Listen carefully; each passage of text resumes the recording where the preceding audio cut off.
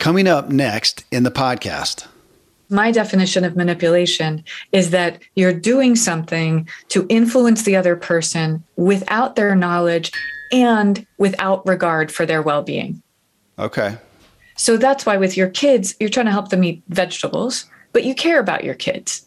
So it's not manipulating them to try to help them do something that you think is good. The danger is when we think that anything we're trying to do to influence someone that they don't know about is manipulation. What happens is most influence is then off the table for us. So we have to play small.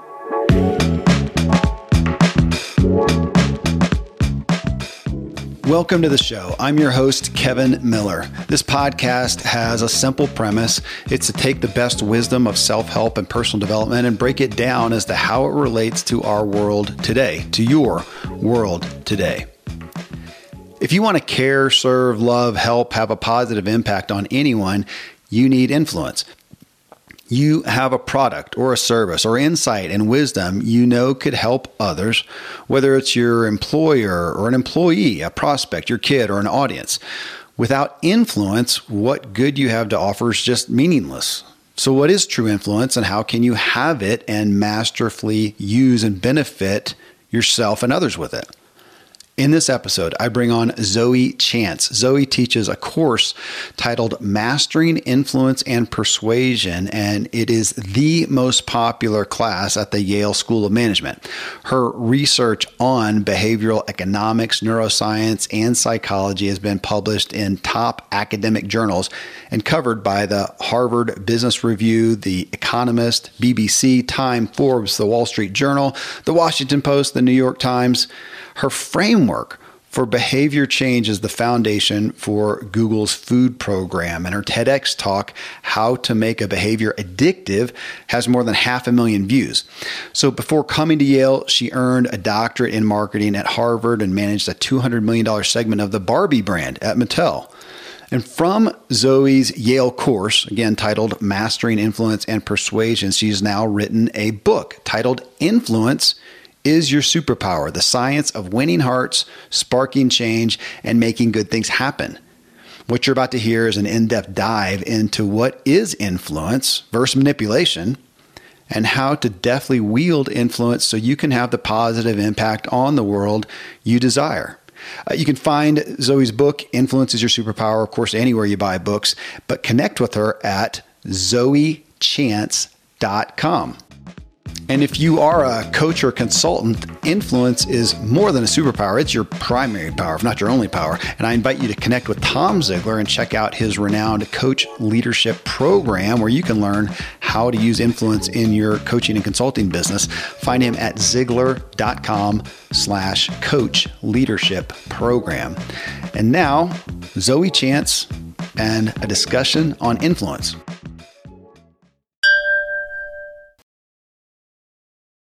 Zoe, I was just looking through the book again, sitting at home. A couple of my kids came around and I told one of my sons, he's 17, he's in high school, and I read the part to him where you were talking about pronouns, about when we start using these I, me, my, that it's not necessarily a narcissistic, selfish aspect, but a sign of insecurity. And it just caught his attention. And he said it reminds him of how to win friends and influence people. And Zoe, he went off on, I literally had to get out the door. So dude, let's talk about it tomorrow. Because he's so excited. He's 17 years old. He's a junior in high school and he has been exposed to this. And he says, Dad, it's amazing. He says the amount of friends, and my word, fruition, but he's really just reveling in that right now. The amount of friends and call it popularity or just interest, but he knows how to be, as you said, interested in other people. And of course, that makes him interesting. It was so much, I thought maybe we'll follow up the show with you and talk with him and get it from his perspective. But we're at a point right now where culturally, his culture especially, is not versed in this at all, which is why we need your book. So they are versed in influencing each other. It's just differently from the way that we've all been doing it, right? Okay, tell me. They are actually bringing friends together in mass movements in a way that we haven't seen, at least since this small sliver of generation in the 60s, right? When our parents were doing this. Right. But they're my daughter is 13 and she and her friends are influencing each other through memes on text chat. And I don't know how any of that works. Okay. It's another type of influence. And that was, right? Well, okay, I was going to ask that question because I grew up on that book, How to Win Friends and Influence People. This is the Ziglar Show. We talk about it a lot. He wrote that in 1936. So I would pose to you that I assume that the tenets of what creates influence, maybe they haven't changed at the core level, but the methodologies do. And you just mentioned social media. I mean, how are we doing that? Where are the areas where that's happening, where we need to take advantage of that wasn't happening back? At least I'm old enough to remember when we did not have social media or the internet and those types of things. And it's changed. The landscape's just changed so much. Yeah. And for everyone listening, I write and teach and research about interpersonal influence. Yeah. So social media influence is just not my domain of expertise. So, we can talk about it, but there are a million people who are better than I am at influence on social media. But since we're talking about it, one of the things that people tend to neglect or misunderstand is that it is so hard to get somebody to take action just by you posting something on social media. Yeah. And the way that we get each other to take action tends to be through individual outreach and individual conversations. And a lot of leaders that I talk to in the business world and nonprofits tell me that they didn't understand how important those individual conversations were until they had already risen relatively high in this hierarchy. But the Dale Carnegie book that you mentioned, How to Win Friends and Influence People, I love this book. And you were also saying, are these general psychological tenets still applying? And what I'll say is, I think that book is chock full of great advice, and it's very simple, and we didn't know what the science was. Yeah. Okay. And at that time. Right. So if somebody just goes and applies these principles, they can still do well. And that's incredible that this book was written so long ago. When I was selling my book proposal in 2018, Audible told me that book, Dale Carnegie's book, was the #1 book bringing new readers to their platform still. Yeah. Which is so crazy. It is crazy. I don't quite understand that. As much as I love the book, but I don't understand. But it's well, again, that's why I was interested in yours, a new perspective at it. Yeah. And another thing about this book and some of the earlier work on influence is that it came from the perspective of this guy who sounds like a wonderful guy, and he's this white dude doing business with other white dudes in an environment where power structure, hierarchy, diversity of gender, race, cultural backgrounds, things like that, just weren't coming into play. It's not that he was doing something wrong. He was just writing about his world. Right. And the world that we live in now is, to my mind, fortunately, a lot more complicated than that.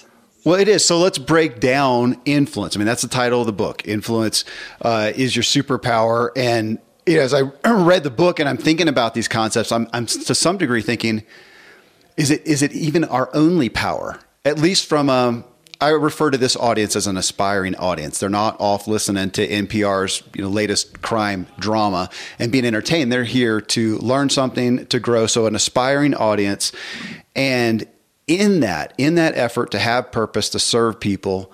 And I realize there's so many people that have such great things to offer. And I've been in this position and, will always continue to be to some degree, have something great to offer. You could help somebody, and yet you don't have any influence. And that's heartbreaking when I know something, I've experienced something that I could offer this person that would help them, or maybe even flat out change their life, save their life.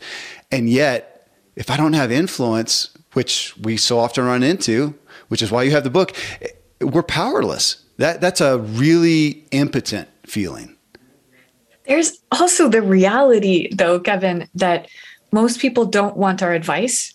And most people, even who seek our advice, are not going to take action on our advice. And I'm somebody who is, my big personal development thing that I'm working on right now, ironically, is giving less advice. Because I find that, and from being a coach, I'm sure that you're much better at this than I am, that when other people are giving themselves advice rather than me giving them the advice, and I'm the sounding board and I'm the listener, and I can give them, little tidbits on the margin, that's going to be more helpful for them. When there's somebody who's living their life that I know they're making a terrible decision and I know what they can be doing better, they really don't want to hear from me. And I, like people in my family, for example, I don't know if you've had this, but people in my family that I desperately want to tell them what to do. And many times I have. Yeah. And that is just not helpful. So the book that I'm writing comes from the perspective of nobody wants to be told what to do. So how can we be more influential without being that person who's telling everybody what to do? Okay, well, you bring up another point that I pulled out of your book, and I'm going to paraphrase it, that we have this, that we as people also have a set point of pushback against making a decision. You said it well, but we have that, we're here trying to have influence to help somebody move a general direction, go make a decision, do something. And we're in a place right now, I've referred to it lately as just decision fatigue. And I find myself there, and I'm looking at the next offer on something that I may even want. And I really would just rather not, because as you said, if I go forward, I got to hassle with, your word was considering it. I'd rather just not. And you talked about coaching. So we got a lot of coaches and consultants in the audience. And that's one where often we're not competing against the person making a decision to go with someone else. We're competing against a decision for them not to make a decision and just not do it, because it's not often critical or acute. And so we're almost, in that sense, to what you said, then we're almost coming with, one, they don't want to be told what to do, and they'd really just rather not have to make a decision anyway. So here we're coming as an influencer, and you've got 2 strikes against you. Is that fair? At least two. Okay. Every time you're trying to influence someone to do something, you're a threat. And the way that their whole brain is designed is to have its number one priority be threat detection and response. Okay. So you're trying to influence someone and you're asking for their attention or their time, maybe their money, maybe their social capital, whatever it is that in your mind, maybe what you have to offer is so much more valuable. And so you feel great about like, hey, I have this great opportunity. Right. It's going to change your life. It's going to be amazing. But what they're focused on is what they're going to have to give up because you're a threat. And that's what we focus on first. In this, again, I'm going to come back to the high level of influence. I like looking up words. I'm a wordy in that sense. And the first one you get when you put it into Google is the capacity to have an effect on the character, development, or behavior of someone or something. And you hit this pretty quick. It might even be in the intro to the book about how we can often have this adverse feeling towards influence because we associate manipulation in there. And I have a lot of kids and I'm thinking about them. And sometimes I am absolutely trying to manipulate them, but it's for their own good. I'm trying to get them to eat their vegetables. It's for their good. I don't get any points in heaven or in the parenting council for getting them to eat their vegetables. You do. Do I? Okay. I'll get it from you. Thanks. So am I trying to manipulate? I see people who will diss manipulation like this from an influence or a sales aspect. And then what I see them do with their kids is sometimes criminal. I mean, they're hiding the vegetables in some other thing to get them down. And so I'm interested in that even as we look at, because on one hand, I think we could make the argument, no, good, healthy influence, interpersonal influence like you're talking about is not manipulation. But then I'm thinking, is that so bad if it is for that person's good? It's really important that we, each of us, decide what manipulation means to us. Okay. And I very much believe that we are served with a definition that's closer to yours than some definition like, well, actually, maybe you're saying you're calling it manipulation, but you're fine with that. And I guess to clarify, what I would say is what you're doing is not manipulation. Because my definition of manipulation is that you're doing something to influence the other person without their knowledge and without regard for their well-being. Okay. So that's why with your kids, you're trying to help them eat vegetables, but you care about your kids. So it's not manipulating them to try to help them do something that you think is good. The danger is when we think that anything we're trying to do to influence someone that they don't know about is manipulation. What happens is most influence is then off the table for us. So we have to play small because we're not ever going to do something like we're studying and learning about influence. And we have all of these tools and insights available at our disposal, but it's just because other people don't know those things yet. Yeah. That they might not know. Like, let's say, as an example, I could try to influence you to make a decision by giving you two options instead of just saying, here's one, do you want it or not? And if I say, here's one, do you want it or not? You're inclined to say not. And if I'm saying instead, here are two choices, which one do you prefer? You're inclined to choose one. Right. I know that I'm influencing you, and you may not know that you're being influenced by the way that I've set up the decision. But the reality is that you were going to be influenced by the way I set up the decision, whether I knew what I was doing or not. So if I just said, hey, here's this one thing, do you want it or not? I'm influencing you to say not. Yeah. So to me, it's important that we realize we have an influence on people all around us all the time. It's just a matter of, for some of us, we're influencing people more mindfully and intentionally. And for the rest of us, we're influencing people by accident. So I want to help people influence intentionally and with good goals and with the other person's well-being in mind, rather than us going around accidentally influencing. And then we leave real power in the hands of the power-hungry people who study and practice influence intentionally. Well said. And this isn't, my focus is not parenting necessarily, but when you say that, I'm reminded of being told that it was probably some parenting expert I had on the show at some point, but they said, in essence, to influence, that it is my responsibility and opportunity to influence my kids. If I don't, someone else will. They will be influenced. That was very convicting to me in my role as a parent, but I could say the same thing as an employer, as a coworker, that people are going to be influenced. We have the opportunity to influence them for those things that we find, I'm going to say, as life-giving as opposed of life-taking. And yeah, parenting is an acute place, but in any place we have that opportunity. And I think everybody listening to the show, that's why they're listening. They want the opportunity to influence people for that person's betterment. Yeah. And parenting isn't my main thing either, but because we're talking about it, so few people on earth know that reading parenting books is one of the best things you can do to become a better leader. There are many psychologists working on developmental psychology and teaching people how to influence their kids.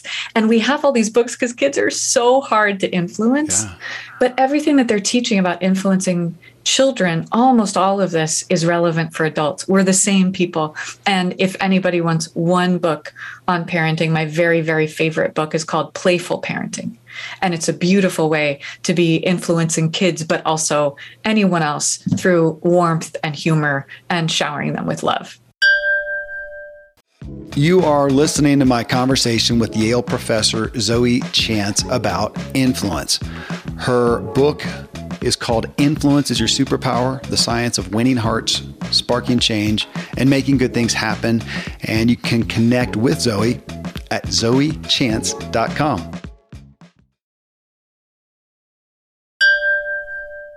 It is a pretty profound litmus test. I have amazing kids. I have amazing teenagers. I am aware that my efforts to influence, that's put me to the test a little bit more with them. I've got two teenage boys right now, 16 and 17. And I refer to them, their BS meter is so acute that it really has caused me to come down to things and go, look, we've got to really talk about this. And they can shoot holes in my perspectives and my own propaganda, with them. And it's been interesting and to look at how do I influence them? And they're so indicative of the culture. And to some degree, when you're talking about that, I'm not technically a kid, but I often do. And I'm trying to figure out how to manipulate myself, which we'll talk about in the habits show, too. But that is in essence, we'll speak to that. I remember having Robin Sharma on the show, and we talked about relationships, and I asked him about some of his relational guidance for people. And he said, well, number one, my first relationship that I'm concerned about is myself. What is my relationship with myself? That's going to guide all the other relationships. So here we are talking about how to influence other people. Talk to me about that. The first part, we're products of ourselves too, and we're going to get up in the morning and we're going to influence ourselves the directions that we want ourselves to go, or not. We got a big job cut out for us looking in the mirror.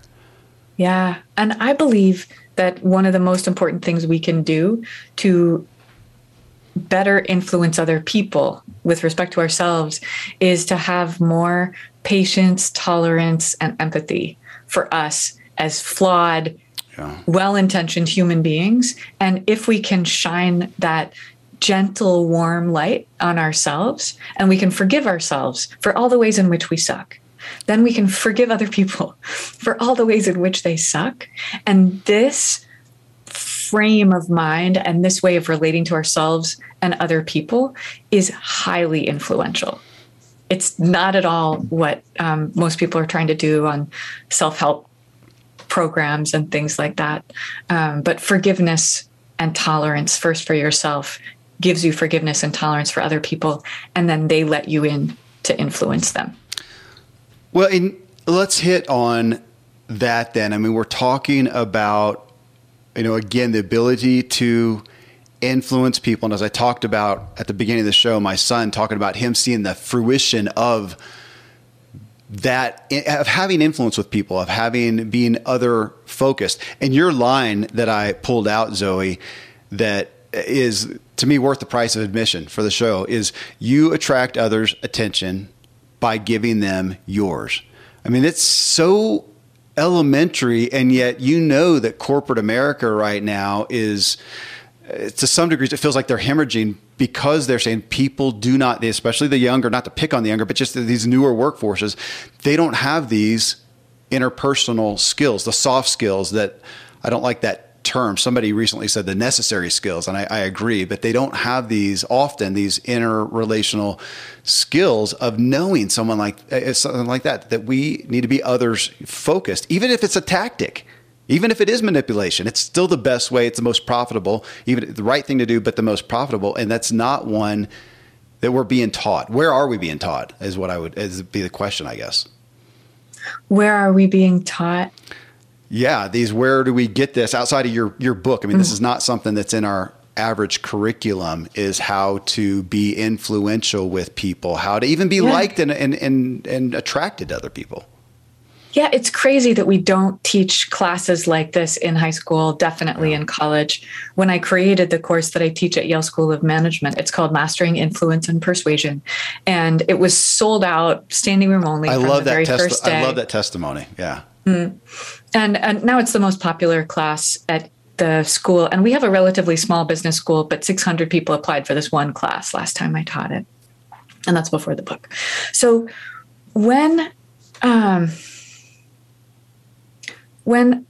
we are wanting to have more influence, we have all of these countervailing forces where almost all of us are both wishing that we would have more of the outcomes, but not wanting to do whatever it takes to get there. Okay. And most of us don't realize that the whatever it takes to get there is a lot of personal development and interpersonal skills and things like that. In business schools, we teach more of this stuff than in many other places, although there's no class like mine. And I created it to be the class I would have wanted as an MBA student.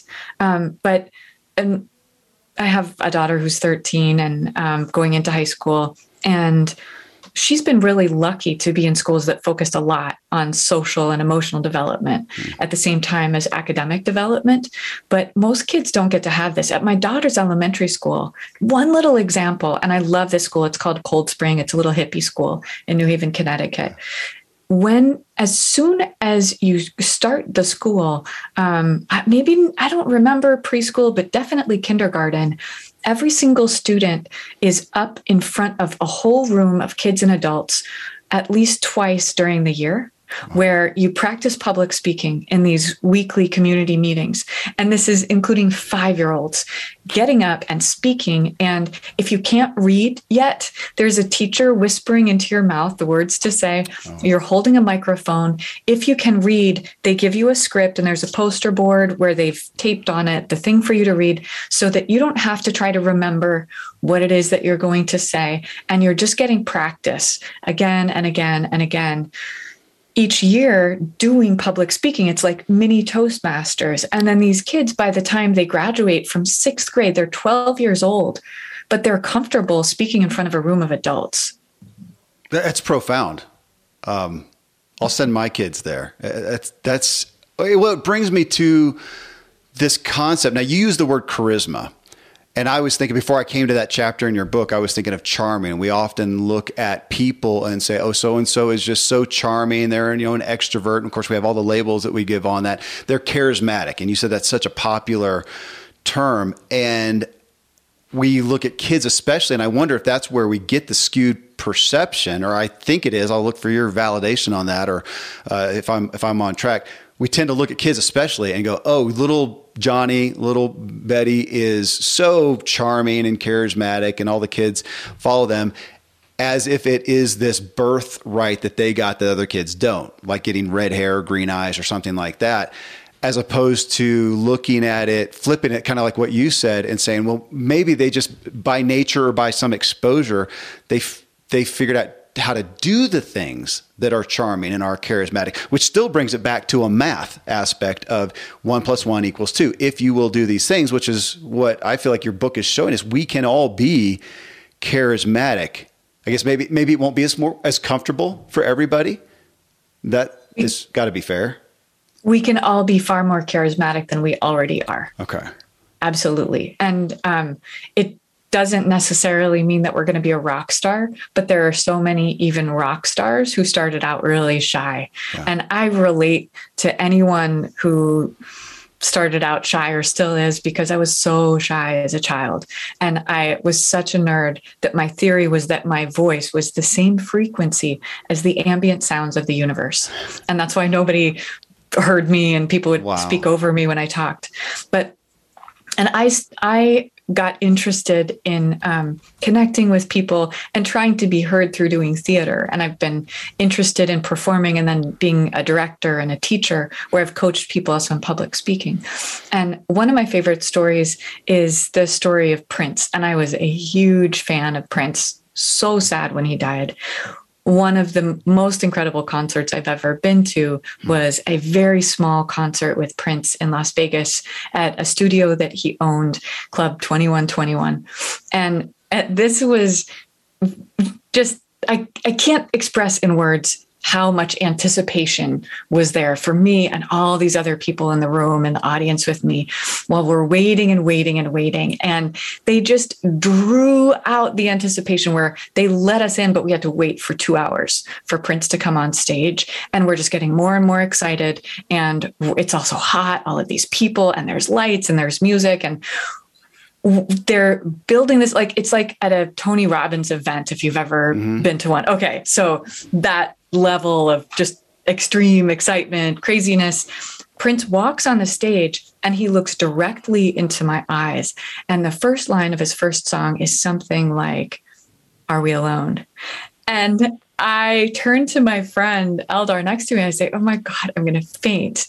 And then in that moment, woman next to me on the other side, total stranger, drops to the ground in a dead faint, lost consciousness, because Prince's charisma was so powerful that it overpowered her and me. But this guy didn't start out that way at all. Yeah. And he started out as being so quiet and so shy that when Warner Brothers first signed him, he was that talented of a musician, but they came to a show and they said later that in this show, he was just quietly, slowly rotating till he faced the back of the stage. And anytime he had to speak to the audience, he didn't speak above a whisper, because he was just so shy. And so Warner Brothers said, listen, you can produce an album in the studio, but you will never go on tour. And it wasn't until Rick James invited Prince to be his warm-up opening act when Rick James was on his Super Freak tour. And Prince at that time had a #1 hit, I Want to Be Your Lover, top of the Billboard charts. But he had to be the warm-up act for Rick James. And Prince, who had studied so carefully and practiced so many hours a day to learn his multiple instruments, he was practicing and studying charisma and stagecraft. And he was observing, what does Rick James do? And he learned how to do those things. And soon after, Prince masters it, and Rick James is telling people that he's jealous. I love the analogy. I mean, you're saying it is constructed in essence. I mean, this is the age-old story about Zig Ziglar himself. One of the people, they said he was the master of the stage, to use your words, like no other in his amongst his peers. He must have been a natural. And of course, that's not the story. The guy was a bigger student than anyone, and he learned how to do that. Really? Yeah. I didn't know that. Oh my gosh. Well, and of course, his son, Tom, who's such a dear friend of mine, I mean, he witnessed it. His dad recited this stuff over and over and over. And interestingly, I was with Zig not too long before he passed away, and he had an accident, had some impairment, and these things that he had just drilled into his head, that's what came out in as he was more inhibited. That's what came out in his talks about, marriage and character and morals and the stuff he taught on stage. It was so ingrained in his head because he had just, like you said, like Prince, he had meticulously trained himself and taught himself to the point that he gets on stage and everybody thinks, oh, he's a natural. It's the furthest thing from it. So I love your analogy of this is a learned thing. That's the good news for all of us, isn't it? That's right. Yeah. And the good thing for anyone who, like me, has really sucked at it is that as we practice it, develop it, we learn what it takes, and then we're able to coach other people. So the best coaches are people for whom this did not come naturally. Well, and I'm thinking, I like the fact that you are teaching this class and you're up front as the teacher. I'm thinking, if I'm up front teaching a clown class, I better be a pretty good clown. I better be able to pull this off. They don't want just some grumpy dude over here teaching them the mechanics. They want somebody who can exemplify that.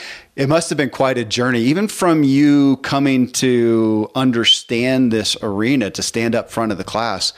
And talk about a stage. You've got to have been, that's some big accountability. How's that? It really is. And I actually had a huge transformation from when I first started teaching the class. And I felt that burden of trying to be and trying to show people that I belong here, that I know about influence, that I have the charisma that they're looking for. And I was treating my class like a classroom, like a stage, and me as the star.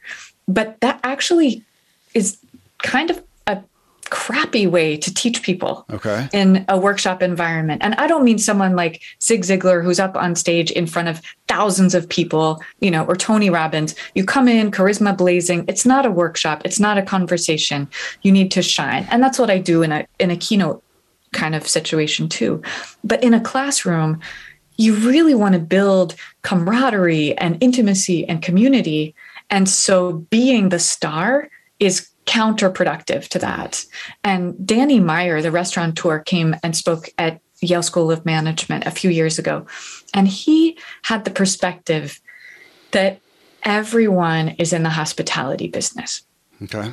And when he said to all of us in the room, you're all in the hospitality business, I thought he meant the MBA students going into consulting or banking or whatever they're doing. And I was thinking of serving customers and, okay, maybe that makes sense. And it took a little while for me to internalize what this would be like if, for me as a teacher, I took on the frame of I'm in the hospitality business, and I radically changed how I teach, and I am so much better now. And I hadn't realized I had these extreme standards for students, for TAs who worked for me. Like, you definitely can't be late. I wanted to bar the door, and if I were allowed to, and the fire code didn't prevent it, I would have barred the door so nobody can come in late. But I was actually asking TAs, this is so embarrassing.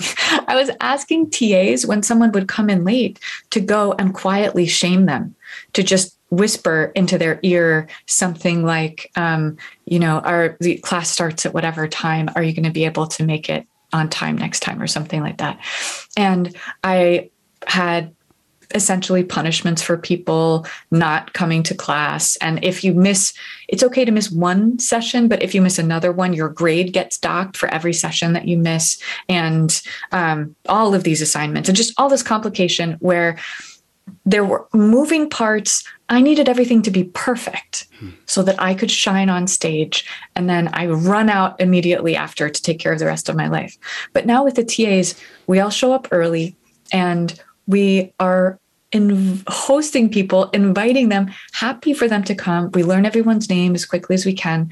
And then we're going and making small talk with people. I play music before class. And when I'm teaching the class, my perspective is not that you need to perform and I'm going to judge you, or I need to perform and we're all going to judge me. But I'm creating an opportunity for learning to happen. I can't control your experience, but I can offer you a situation where there can be learning and transformation. And then you're in charge of your experience. I don't take attendance anymore at all.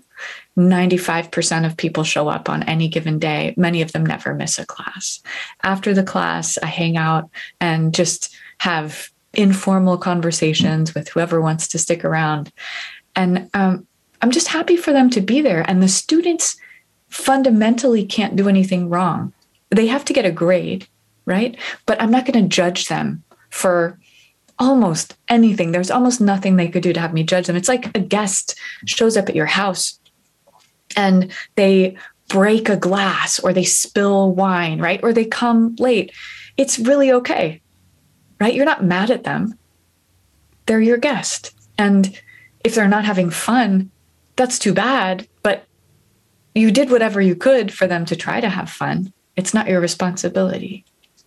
It feels like we're round circle to where we started on the perspective here of self-focus or other focus. So you just shared your own journey. So what happened? What did you see transpire in your own influence? Because at the end of the day, I'm looking at what does influence get me? And this is what I was talking with my son about this morning.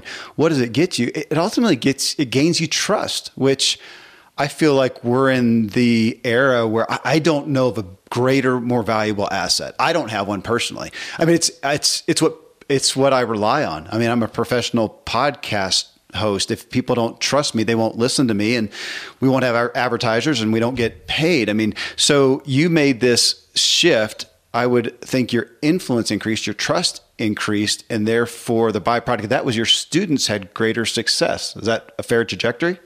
Yeah. And honestly, Kevin, I would say influence gets you everything, or at least just about everything short of spiritual enlightenment.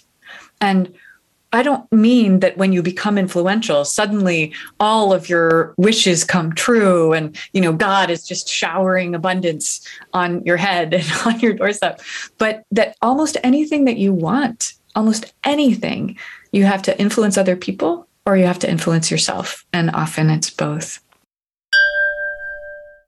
You are listening to my conversation with Yale professor Zoe Chance about influence. Her book is called Influence is Your Superpower, The Science of Winning Hearts, Sparking Change, and Making Good Things Happen. And you can connect with Zoe at zoechance.com.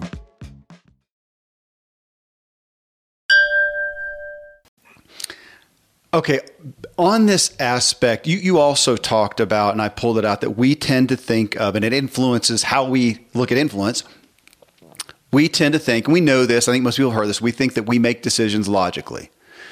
And you said, of course, the science proves otherwise, that we generally do things emotionally, not logically. And you use the words of that we think we use reason, that we think we use our rationale. So that's what we think that we do.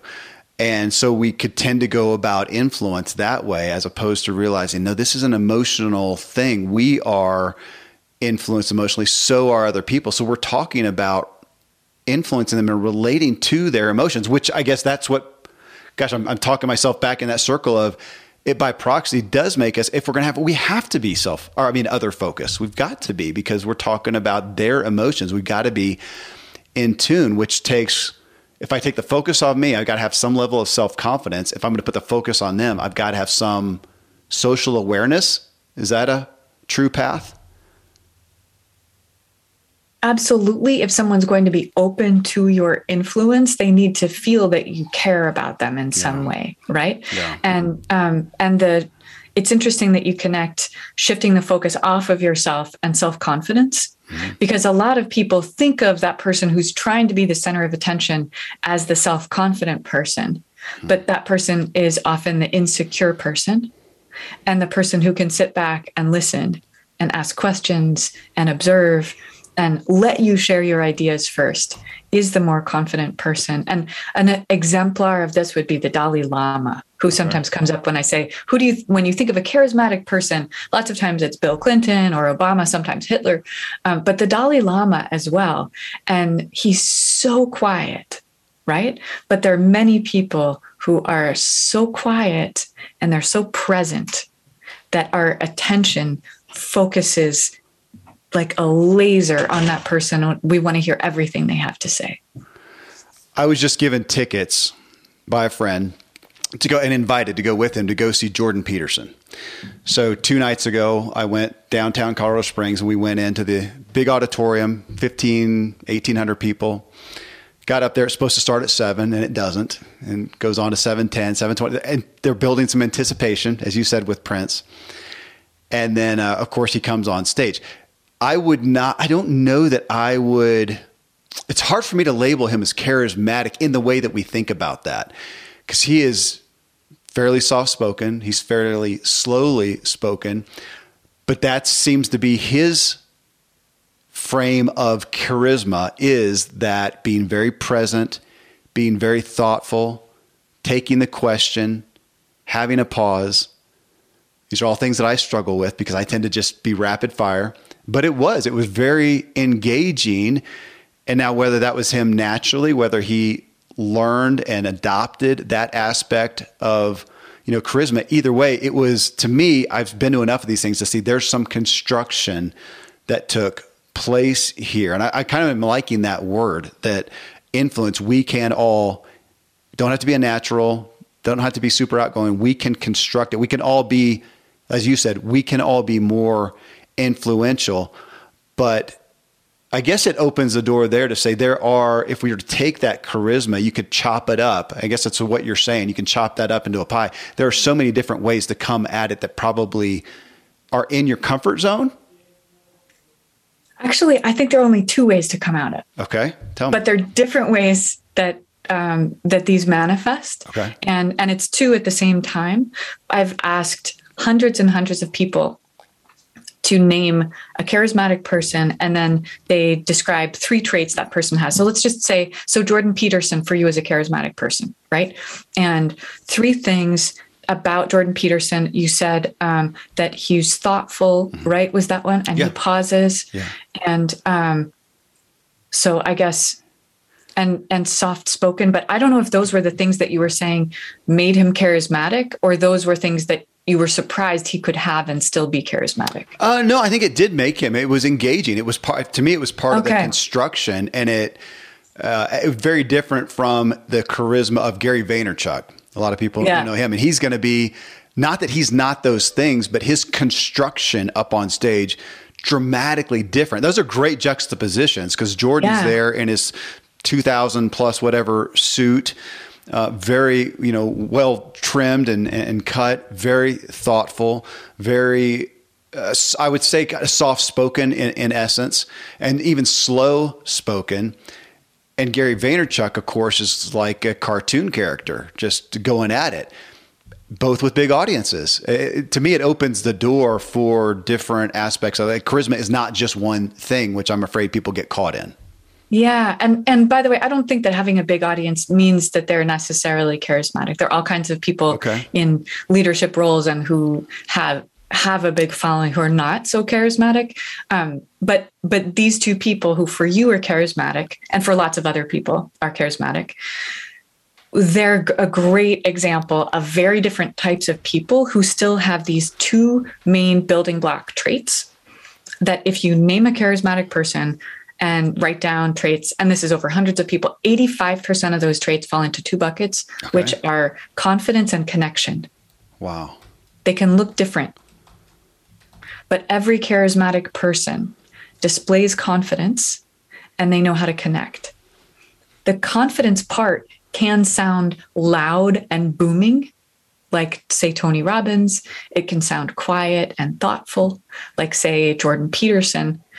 And it can sound like crazy, like Gary Vee. And Gary Vee is not just loud and fast, but he doesn't care what anybody thinks. Yeah. Right. And so this is another element of what confidence can look like. And the connection part of it is connecting with the people in their audience. So not everybody likes Jordan Peterson. Not everybody likes Gary Vee. Right. But they are connecting with the people in their audience, and those people are feeling seen and feeling heard.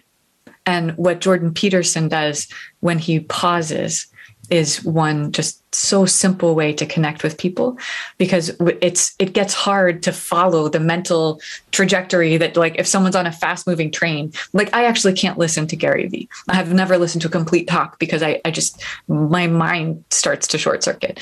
But when you give a pause, then everybody's attention catches up to you. Yeah. So this is one way of connecting, and we can connect through hate as well as through empathy. Like Hitler is an example of someone who connected very well and very deeply with his own audience, but through a united hatred and fear of other people.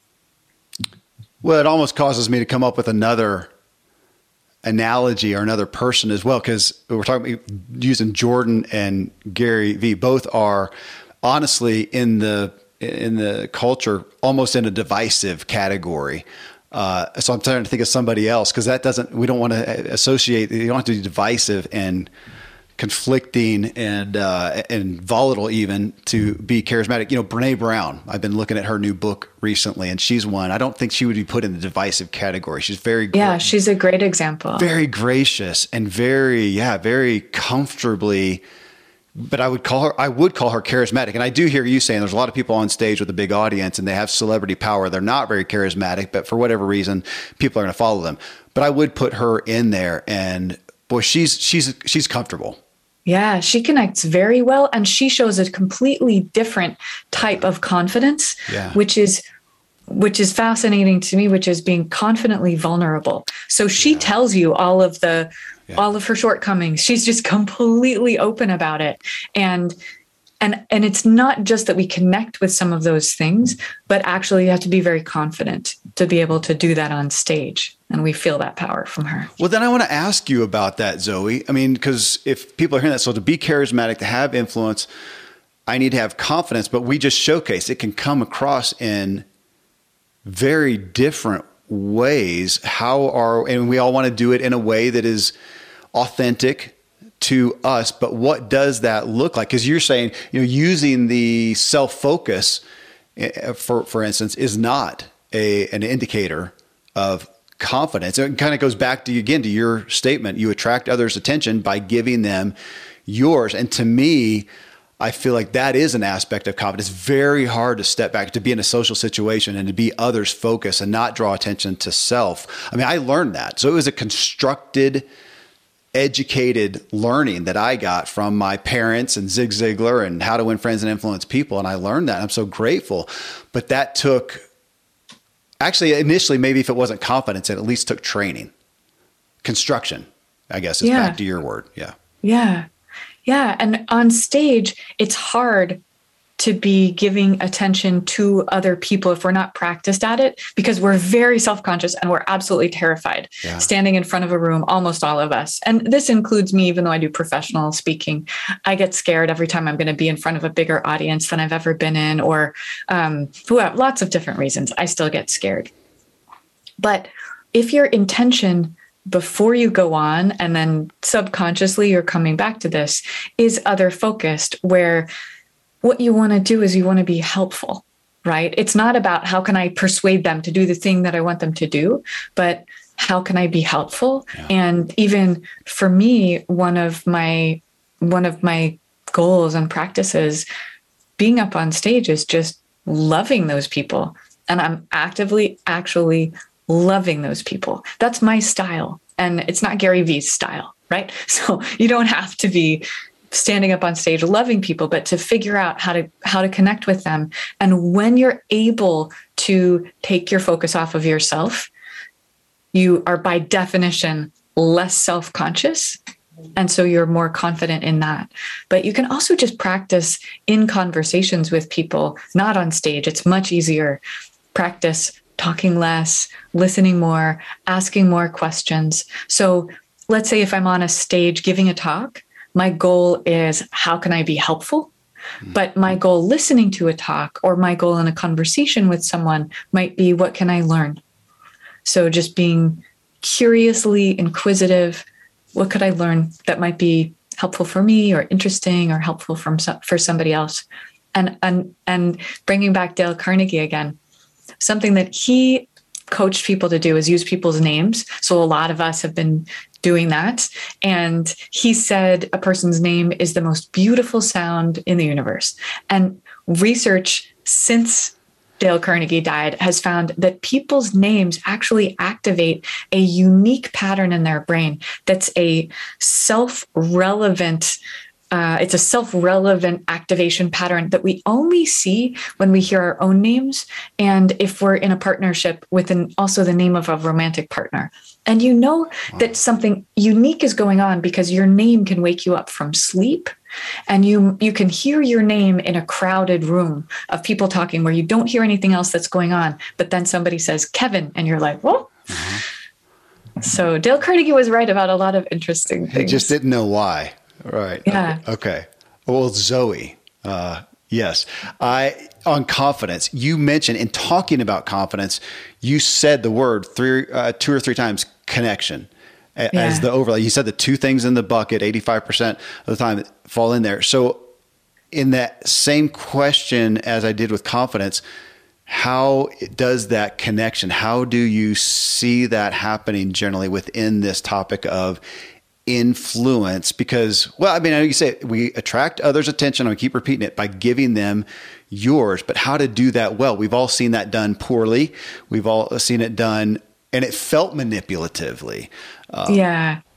How do we what are some of the top ways in regards to influence that we can increase people's feeling of connection with us, which is ultimately what we're doing? When we are trying to influence somebody, one of the best things that we can do is be influenceable. So if you walk into a conversation with someone where you're just pushing your agenda, it's very unlikely that you're going to make headway. Or if you manage to push them into saying yes now, they will regret it later and they will want to get out of it. But being actually deeply open-minded and interested in what the other person has to say and curious. Most people are really good at connecting. It's not that we don't know how to connect. It's just that we forget to do it. And then it's easy to just talk too much. So if we can shut up a little bit, that's very helpful too. Which is, again, you can go, I remember as a young man being taught some of this and going into social situations now, just being aware and just watching the conversation happen and see the consummate, one person tells a story. If they're not interrupted, you can see the other person that's just chomping at the bit to get in and tell their part of the story, and to see it go back and forth, and they're not repeating each other's names. They're not Well, and it was those sweet words, back to that, like your name, that sweet word, the response that I was given was somebody says their whatever, tells their story, says their thing. And the next sweetest response, maybe after their name, was to say, man, that's really interesting. Tell me more. Yeah. Tell me more. Yeah. Yeah. Count how many times that happens in a social. Yeah. Follow-up questions are so important. And researchers at Harvard have done some experiments looking at this and finding out, for example, in a dating context, they'll do speed dates and then see who are more successfully getting invitations for a second date afterward. Wow. And it's people want to have a second date with someone who asks them not just questions, but follow-up questions. Follow-up. I mean, that's so simple. And yet I would challenge everybody who's listening, go into your next social situation, whether it's the dinner table or a work group or the water cooler chat or the bar, wherever you are, and listen to it go along and see how many times does that happen that somebody just to say, man, that's interesting. That right there to me is validating for me to say something and for it to just be considered for a millisecond. Yeah. It's got to be one of the most rare things, and it's probably worth its weight in gold. Yeah. Yeah. So thank you. One of the pieces that you brought up in the book that to me was somewhat troubling, honestly. I recognize it, but I'm grateful that you brought it up in the book, that we can seek to influence somebody. So here we are back to where we were talking a minute ago, where we have something we know, we really altruistically, we want to help person X. We know that we can. We hear what's going on, we see what's going on, and know that we have some value to offer. And so let's say we get the opportunity, we follow some of these things, and we get a response back from them, and we actually influence them. We changed their mind. And of course, then what you showcase is we can so often do that, and we didn't change your behavior. That's troubling. Tell me more. It is troubling. It's so frustrating, right? There's a vast abyss between intentions and behavior, and including for us, right? Like, do you make New Year's resolutions? I'm making resolutions every week and trying to, I'm way too far on that spectrum. Yeah. So yes. So I'm amazed that 30% of people actually follow through on their New Year's resolutions. Do you have a resolution right now? A resolution right now. What am I working on? Right now, my resolution from a personal development standpoint is I'm literally reading Brene Brown's latest book, Atlas of the Heart, which I just got the bestseller list from my literary agents, and the thing's selling 10,000 copies last week alone. And I'm reading that and striving to learn. Literally, her book is it's what's been prescribed to me to learn about emotions and to learn about my own. So right now it's devoting literally the time and the attention and the study. And I'm not just reading it to read it, but to study and then to take my own emotions daily in whatever given moment. And as my counselor says, not just even be aware of them, but not to distract myself, medicate, whatever, sit in them and feel them. So there's my, how's that for a candid resolution? That's a big one right now. That's amazing. Yeah. Thank you. And beautiful. Thank you. And how is it going? My awareness is better. I'm more right now I'm going to say I'm at if this is 12 steps, I'm at 3 maybe. And it's the awareness of this is one of those moments that I should sit in and I don't want to. And often I'm still not. I'm still going to go for a run. I'm going to put some music on or whatnot because this is like a therapy session, Zoe, because my capacity to do that is so atrophied. It's very, I'm having to grow a new muscle. How's that? So it's progress. I'll claim progress. Feels a ways off from success. And it sounds like you're doing it perfectly. Why? Because the biggest way that people fail in their resolutions and the things we want to change in our behavior is that we are reaching too far and we're not giving ourselves credit for baby steps. Okay. So like a baby step is that you're reading this book, right? It's not it's a lot of time to read a book. But like you read a chapter of a book and this is you telling yourself, I'm following through on this thing that I care about of developing my deeper emotions and my emotional intelligence. And then you are sometimes sitting in the emotion that you don't want to feel. Yeah. Right. And oh my God, everyone, like 98% of the people listening would love to have the procrastination tactic of go for a run. Like, well, how great would that be, right? You don't want to do the thing you can relate though. I listened to your TED talk and you know that your walking is my running and mountain biking. Yeah. Okay. Yeah. No, I know it is a distraction tactic, but you're literally doing exactly the thing because you're making baby steps of progress. And that's what we don't tend to give ourselves credit for and what we don't tend to give other people credit for. But positive reinforcement is just all about recognizing baby steps and being on this path. So you sound like someone who's rocking the resolutions. Thank you for the positive reinforcement, Zoe. I'm grateful. I'm grateful that came up. It's highly relevant. And right along with this, again, one of the things the reasons you're on this show is because it stood out to me is the ask. Which is not the power of asking. I had Mark Victor Hansen and Crystal Hansen on the show maybe last year, and their book is something to that title, The Power of Asking or something like that. But I didn't take it in this context. And when we're on this topic, I mentioned a minute ago of influence, we can have influence, we can get the opportunity, we can I was going to say act it out. That's a weird way of saying it, but we can have influence with somebody. It takes root to some degree. We change their mind, but we didn't change their behavior. And we talked before about our propensity to just want to reject doing anything. We want to go with, as you say, ease over the effort. We don't want to make the effort. And then you come along with, it's actually chapter 3.5, which I really like that. I may give that to my literary agents because I've had a couple chapters. It's not really a whole chapter. So I like your 3.5. Thanks for introducing me to that. And it's ask. And it's in regards to, really to me, it was going to bat against those couple things that we just talked about. And people don't want to make the effort, but it's so hard to say no. I guess it's you hit my personal bias.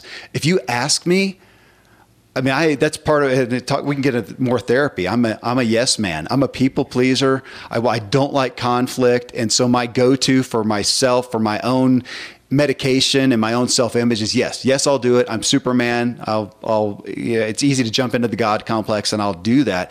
And so if you ask me, and yet it's amazing how we don't do that. And in reading your writing about it, I felt like, are we in a culture that maybe is growing? I feel like we are growing more passive. We don't want to do the big ask. That's so vulnerable.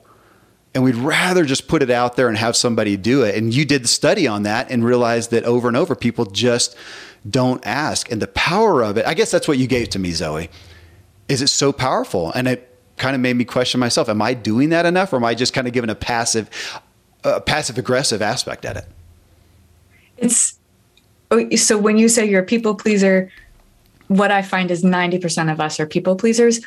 Fewer than that realize that we're people pleasers. Okay. And a lot of people don't know that they're people pleasers until they do something like the no challenge that I'll give people to do 24 hours of no, where you say no. And so I totally challenge you to do this as well, Kevin, if you're up for it. Okay. But that's 24 hours of no to every single person who asks you for something or makes an invitation. And this doesn't mean like, kids, family, we're spending a lot of time with them, say it's a weekend day. Right. You don't have to say no to your 17-year-old son 19 times in 24 hours, but saying no to each person at least once the first time they come to you so that you experience what it feels like to say no and you experience their reaction to you saying no. So for anyone else who wants to do the challenge, I encourage you to, but of course you can say no. You okay. Don't ruin your life. Yeah. So, like your dream comes true, right? Like your agent is like, oh, we have the best book deal for you. And they'll be like, yeah, no, never mind. Right. And everyone has the right to change their mind always. and that includes you. Yeah. So if you've said no to something that then you want to change your mind and go back and say yes, the other person will be so happy. And generally, just practicing saying no with warmth and even with a sense of humor is the practice that helps us get over this fear that a lot of us don't even know that we have, that you just shared. We're people pleasers. We don't want to say no. We don't want to alienate other people, but saying no doesn't have to alienate them at all. And in some cases, it can actually even bring us closer. But in many cases, what it helps us do is make that transformation that you're talking about from being someone that many of us are just passively doing nice things, passively doing good. When someone comes and asks us for a favor, we say yes, rather than doing the big, great things that we might dream of and aspire to, not just because we didn't ask, but because we are so tapped out and busy and exhausted from saying yes to everyone else's asks. I feel like you've been talking to my therapist. My other book is one on boundaries by Nedra Glover Tawwab, and that you just hit it. It's I'm learning again. I'm aware. I'm getting a little bit better. That one I'm probably getting a little bit better, but it's not comfortable at all. Saying no is not. It still feels so bad. It honestly does. But I'm learning. But to your point here, asking whether that's asking for help, asking for the sale, asking for the date, asking for the whatever, even, asking. Well, I like what you said. I did it today. Gosh, I did it today with another son. And I use your thing of, okay, I want to influence you to do this. So I'm going to ask you, how can I influence you to spend some time? I actually wanted him to go outside, play in the snow, get out of the house, And so I did that. How can I influence you? And I said a couple of things. He says, you can't bribe me. I said, yes, I can. It's for your good. I don't get points here. This is for you. So I'm absolutely bribery, manipulation, whatever. So I'm playing this out. But we're back to that point So what did he say? Did he tell you how to influence him or what he needs for a bribe? He actually was, I'm going to use the word moved. He was moved enough by my effort to do that and to ask him that he said, I'll just do it anyways. I don't have to bribe. Because the funny thing in my house is that I perpetuate is, look, dude, I'll give you $100 to do X, Y, Z. And he responded initially, said, no, you won't. I said, well, what would it take? Seriously, to give me a number? Or I'm going out. What do you want? I'll get you something to eat, And just the conversation was enough for him to hear me, hear my heart. And again, he knows it's to have him do something. I'm not getting points somewhere that I know of for getting him to go outside and get some vitamin D, or today it would be some snow, but yeah. And that's exactly what we were talking about being influenceable. Yeah. Right. That you approach him with an open mind and an open heart. And then he's willing to let you influence him because you're willing to let him influence you. Well, and it brings me around really the anchor of your message for me is it's one of those messages, one of my favorite kind, where it is a win-win proposition, that it is not just the, quote, right thing to do, the nice thing to do, to be interested in this other person. It is the most profitable. And so as everybody who's listen to the show, who's a coach or consultant or business owner, and they're looking for the next, sale, the next investor, the next person that they can help, if they don't have the superpower of influence, as your book says, they don't have much. And you're saying it can be constructed. So thank you for doing what you do, for having researched this and doing the work to bring it forward. In this book that I'll be shamelessly trying to get everybody to go buy. Zoe, thank you so much. Thank you so much, Kevin. Well, friends, Zig Ziglar is well known for saying everyone is in sales. And what he means is everyone is in the business of influence. That's what good selling is.